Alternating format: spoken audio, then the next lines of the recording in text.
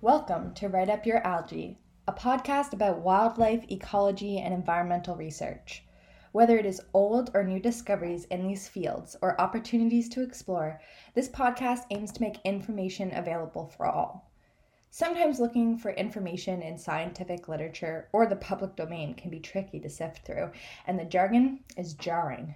But our mission is to decipher that information and deliver it in a more digestible way.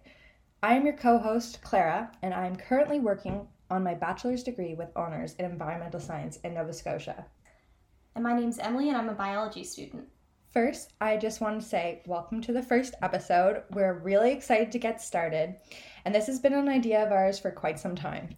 Even so, I just want to start with a little disclaimer by saying we are new to the podcasting scene. As this is our first episode, there might be some technical issues, but bear with us. I am by no means good with technology, but hopefully that won't impede on the information getting through. Also, we have spent a lot of time researching these topics. However, we are not experts in any means of the word. If there's anyone who knows more about these topics or is an expert, please don't hesitate to send us an email and we will do a correction in the next episode. You can contact us at ruyapodcast@outlook.com. That's ruyapodcast@outlook.com. And this information will be posted in the description of each episode. So let's get started. Since the name of our podcast is Write Up Your Algae, I wanted to start by talking about algae. Although this is a vague term as it describes many photosynthetic organisms. And I kind of just want to give you a rundown of what we're going to be going over this episode. So first I'll be talking about what algae are, and then some interesting evolutionary information. Then I will dive into current research on micro and macroalgae biochar and its uses for bioremediation. If you don't know what these terms mean, hang on in there and I'll be explaining everything in the episode. And then I'll be ending the episode with a little quiz for Emily to test her knowledge on algae. Jesus Christ. Any questions before we get started? Many. Well, hopefully I can answer these for you in the next 30 minutes or so. So algae are from the kingdom Protista. They are eukaryotes, meaning they have a membrane-bound nucleus, unlike bacteria. Therefore, they are more closely related to animals, plants, and fungi. Protista come from the Greek word protestos, meaning the very first. Although these protists are generally unicellular, they can also form multicellular organisms. Protista are one of the lower level organisms on the food chain, meaning they're one of the first to be consumed. Just before we start the next section, I did want to do a small correction. As I was going back through the episode, I did realize that while some algae are classified in the kingdom Protista, there's other algae that are classified in the kingdom Chromista. So that is a whole different kingdom in and itself. And in our next episodes about algae, I will get into more of what the kingdom Chromista is. But I just wanted to put that in there so you know that I know that it's not only the kingdom Protista that you might see algae. So now back to the episode. And algae can also take the role of a decomposer, meaning it breaks down materials in the environment, which can then be recycled through the ecosystem multiple times. Algae are typically found in aquatic environments, snow, or moist conditions such as rocks and in soils. You might be familiar with some common algae like seaweed and kelp. Like plants, algae are photosynthetic, meaning that they obtain their energy from the sun. Although, unlike plants, algae lack the structure of vascular tissue seen in plants, which is a structural type of tissue that helps plants to keep their shape. As with much of biology, there is conflicting evidence to support a particular classification system of algae. And so I'm going to go through 3 schools of thought with you guys, and I found these from the website Plantlet on a webpage titled The Classifications of Algae, comparing 3 schools of thought, and then I cross-referenced that with the first chapter in Applied Algal Biotechnology from 2020. The first school of thought is by Bold and Wayne in 1985, and they split algae into 10 divisions. So I'm going to go and read off these names, but don't worry too much about them. There's a few that I'm going to point out that you're really going to need to know throughout the rest of the episode. So the first is Cyanophyta, which is a blue-green algae. The second is Prochlorophyta, which has one genus called Prochloron. Then you have Chlorophyta, which are green algae.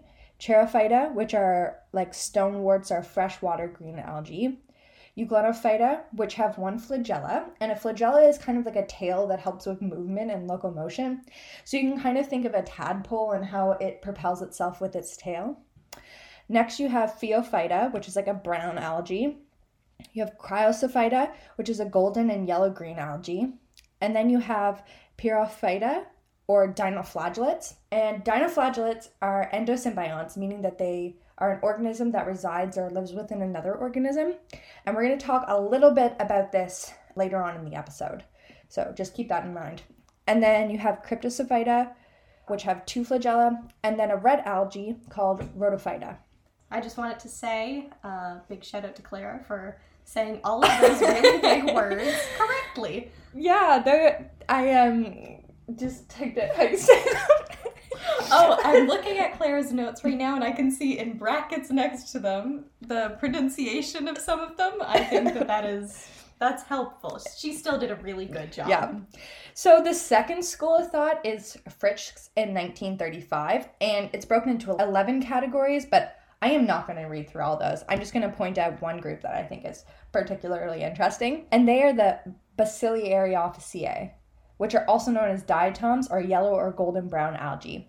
So the really cool thing about diatoms is they produce about 20 to 50% of the oxygen that we breathe, which is amazing because when we think of like where we obtain our oxygen, we think of like trees. And actually the ocean is a big producer of oxygen for all living organisms. And also diatoms are encased in a silica, which is like glass. And anyways, they're super fascinating. The third school of thought is Robert Edward Lee, and he broke it down into 4 major divisions. So the first is a prokaryotic algae, and then he subdivided the eukaryotic algae into 3 groups. So eukaryotic algae with chloroplasts surrounded by only the 2 membranes of the chloroplast envelope, and the chloroplast envelope is regulating the inflow and outflow into and out of the chloroplasts. Then you have eukaryotic algae with chloroplasts surrounded by 1 membrane of chloroplast endoplasmic reticulum. An endoplasmic reticulum is a membrane where the protein synthesis occurs. The chloroplast endoplasmic reticulum makes proteins specifically for the chloroplasts. And the last group is algae that have 2 membranes of chloroplast endoplasmic reticulum. Now, I couldn't find for myself which classification system is most accepted, so that's why I told you all 3. However, we'll probably do more episodes on algae, and hopefully we can get someone who knows more about evolution and classification systems than I do, because I'm kind of bad with that stuff. That is something really interesting if you are going to study biology, that you will get into taxonomy and the methods that we use to separate different species, but it is so incredibly flawed, and nobody has quite figured out the perfect system yet, and I think Kingdom Protista is probably the greatest example of that. Yeah, that or fungi. Oh yeah, fungi too. It's pretty bad, you guys. Anyways, some algae can have mutualistic relationships with other organisms. And mutualism basically means a relationship in which both species benefit. For example, the first thing that pops into mind when I think about mutualistic relationships is lichen. And lichen is a relationship between algae and fungi. And you see lichen on trees, on rocks, lots of terrestrial environments. But another example of a mutualistic relationship with algae is the dinoflagellates that I talked about before. And I said, we're going to come back to it. Here it is. And their relationship with modern day corals.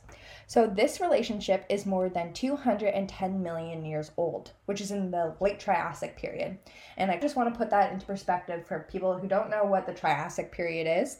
So it was the time of our last supercontinent, and this means when all the continents were together, and it was called Pangaea. It's also the first time that we see dinosaurs and mammals roam the earth. So a very, very, very long time ago. And these dinoflagellates play a critical role in the health of coral reefs.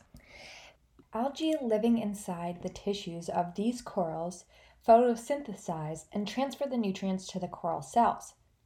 As the corals produce ammonia as a waste product, the algae that live inside the tissues can use this as nutrients. An article from Princeton University by Catherine Zindella, which references the paper Photosymbiosis and the Expansion of Shallow Water Corals, states that the corals with symbiosis can build the calcium carbonate skeleton 10 times faster compared to the corals that lack the symbiosis relationship with algae. So this mutualistic relationship adds a lot of benefits for both of them, just for nutrients, but also for defense and protection. And lastly, I kind of just wanted to dive into the reproduction strategies that are used in algae. So, eukaryotic organisms, and this includes plants, animals, protista, and fungi, use mitosis and meiosis. An algae can use both meiosis and mitosis for reproduction. So, Emily, can you tell me the difference between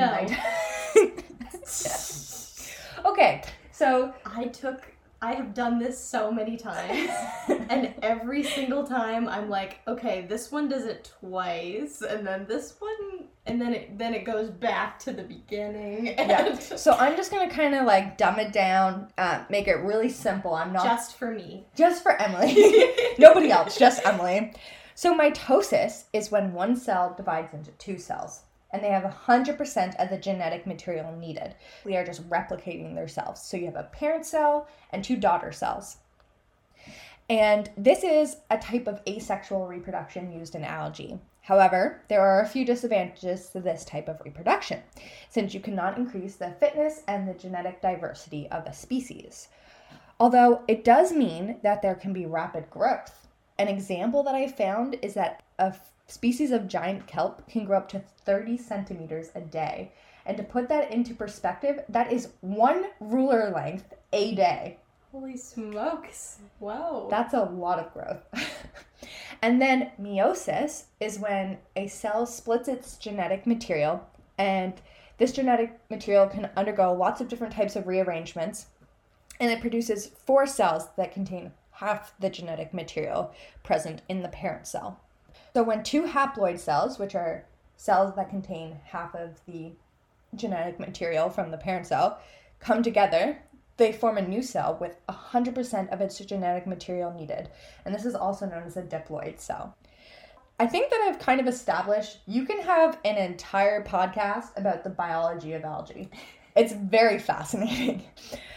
Now that I've provided this background, I want to investigate biotechnological advances with algae. Are you ready? I sure am. Okay, but before we start, I need to define some terms for you guys, because there's going to be more terms. Yes, there's going to be a lot of terms, and it's just going to be easier to say them all now and not describe them every single time. The first is biochar. I love biochar. Biochar is a byproduct of a process called pyrolysis, and pyrolysis takes an organic biomass, which is a certain quantity of an organic material, whether that be wood, sewage, manure, or algae, and it is placed in a container which burns it in a little to no oxygen environment with high heat for a specific duration of time. It forms a material that resembles charcoal, so like that black material. And it is also used to sequester carbon. Carbon sequestration is a process where carbon is captured from either a plant or the atmosphere. There's many different techniques for carbon sequestration. And then it's stored so that carbon dioxide doesn't get into the atmosphere as fast. And we all know that carbon dioxide is one of those greenhouse gases that are responsible for climate change. So biochar is kind of a cool way to reduce the amount of carbon dioxide getting out each year. The second term is bioremediation, and bioremediation is the removal of pollutants, chemicals, and toxins from the environment. This process involves organisms for the removal that include bacteria, fungi, microbes, and algae.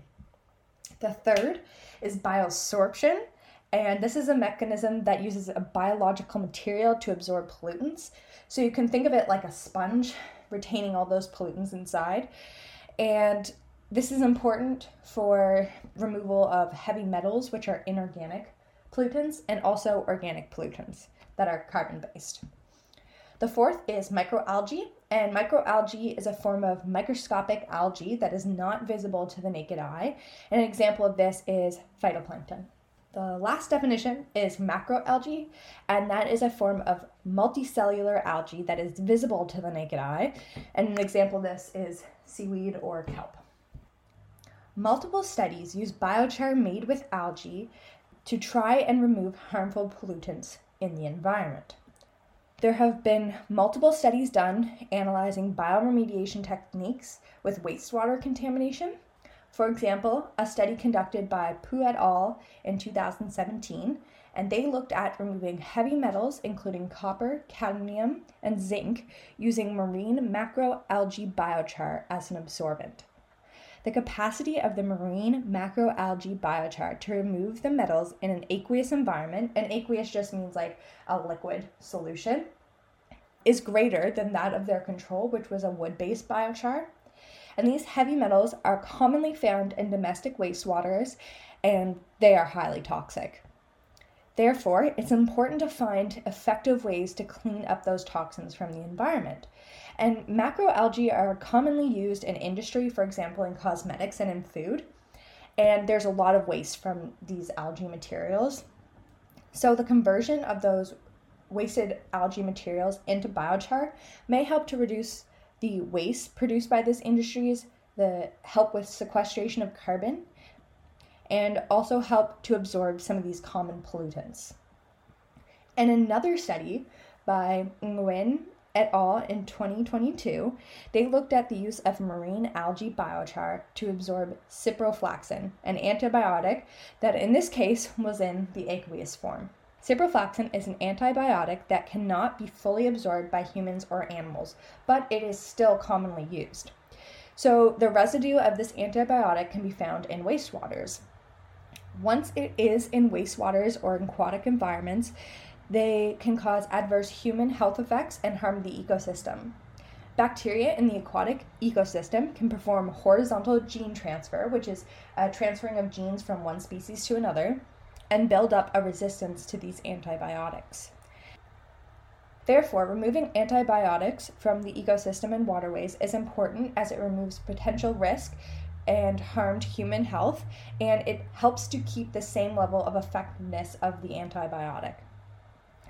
In the study, they found that brown algae biochar was the most effective at absorbing the antibiotic compared to the green or red algae biochar. And they also found that these biochars could be reused multiple times to remove the antibiotics from water. And lastly, in a review by Can et al. In 2022, they looked at how microalgae biochar can be used to reduce the waste from industrial textile wastewaters. It's important to note that depending on the properties of the biochar, including if it's hydrophilic, which means water-loving, or hydrophobic, water-hating, the pore size of the biochar, which is the space in the pore cavity. So think of the pores on your face and how they get all grimy and stuff and then get pimples.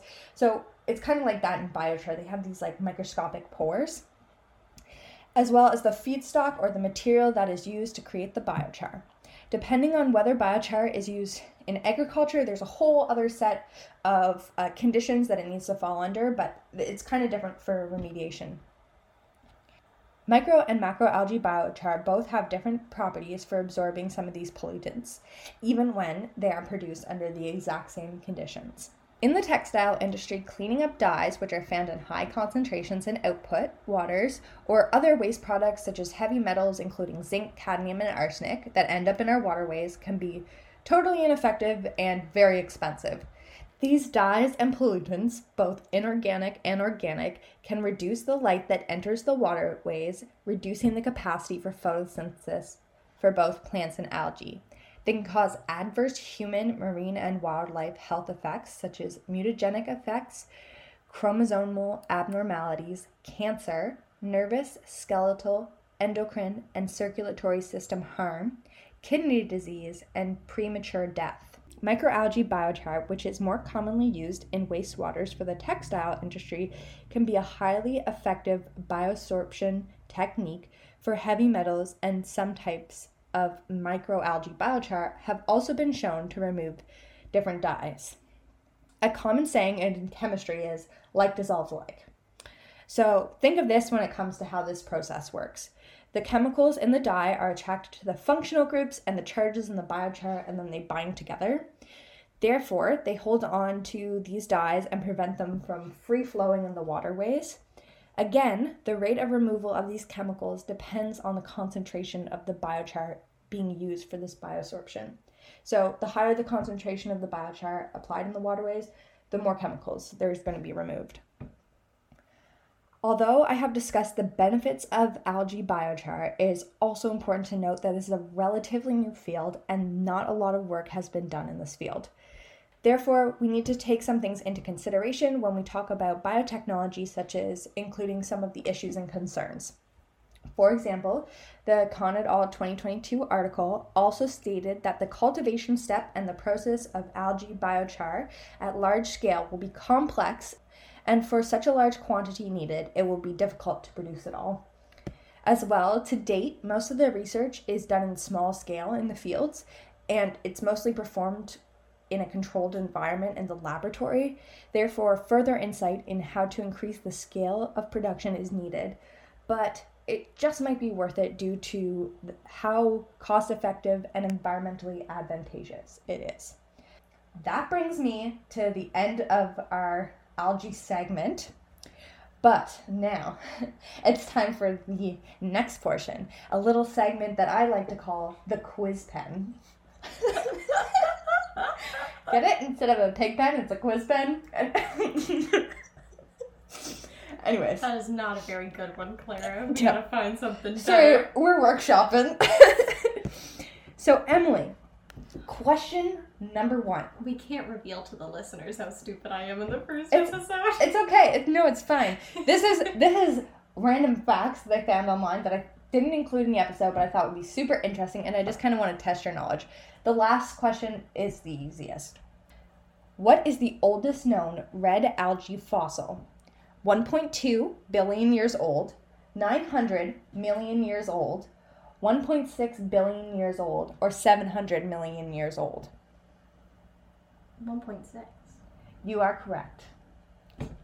So in a study by Stefan Bengston et al. In 2017, they discovered a 1.6 billion year old fossil in central India. They found this fossil in a rock formation from a shallow marine environment, or that was previously a shallow marine environment. And this discovery was made in a fossil with several other organisms, including the cyanobacterial biomats. A biomat is just a mat of organisms. However, these differed from the cyanobacteria as they shared many attributes with the common-day eukaryotic algae, specifically red algae. This also expanded the timeline of the last discovered oldest fossil of red algae, which was 1.2 billion years old, meaning that these organisms may have been more primitive than we previously believed them to be. So question 2. Whoa. What is the oldest known green algae fossil, the ancestor to the land plant? Okay, all right. 800 million years old, 1 billion years old, 1.4 billion years old, 864 million years old. 864. Sorry, Emily. In a study conducted by Tang et al. In 2020, they discovered a 1 billion year old fossil of green algae. It's very old. This discovery adds an additional 400 million years to the evolutionary timeline of green algae. Before this discovery, the oldest green algae fossil was 800 million years old. So my last question for you. Are cyanobacteria, which are also known as blue-green algae, actually an algae? That is a myth. No, they are not. That is correct. Cyanobacteria are prokaryotic, meaning that they do not have a membrane-bound nucleus, so their genetic material is kind of loose in the cell wall. However, cyanobacteria are photosynthetic. So that's pretty cool. A little safety lesson about cyanobacteria. If you don't know what it looks like, I would recommend looking it up, because if it exists in your waterways, do not let your pet go for a swim. Do not go for a swim yourself. Don't drink the water. Don't drink the water. Mexico. Have you seen that TikTok audio? No. Sorry about that. I just completely fucked that up. That's okay. But do report it to your local city council or whoever, because cyanobacteria is very toxic, very bad for you. So please report it. A dog died in Halifax this summer. Yeah. What a sin. It was very sad. Very tragic. Okay, and before we end our very first episode, I also just wanted to talk about some potential careers when it comes to working with algae. There have recently been a lot of advancements in biotechnology and ways that algae can be used. So, for example, bioplastics, cosmetics, pharmaceuticals, energy production, agriculture, and of course, as we discussed, a bioremediation tool in wastewaters.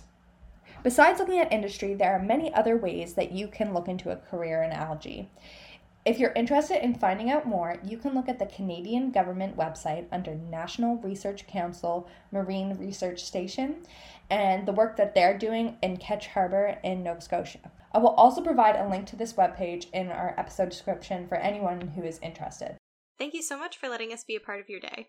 If you're Canadian, you know that as of the release of this episode, yesterday was National Truth and Reconciliation Day. So we have linked the 94 calls to action in our episode description, socials, and website. Thank you for listening to our first episode, and we hope this episode was right up your algae. Slay.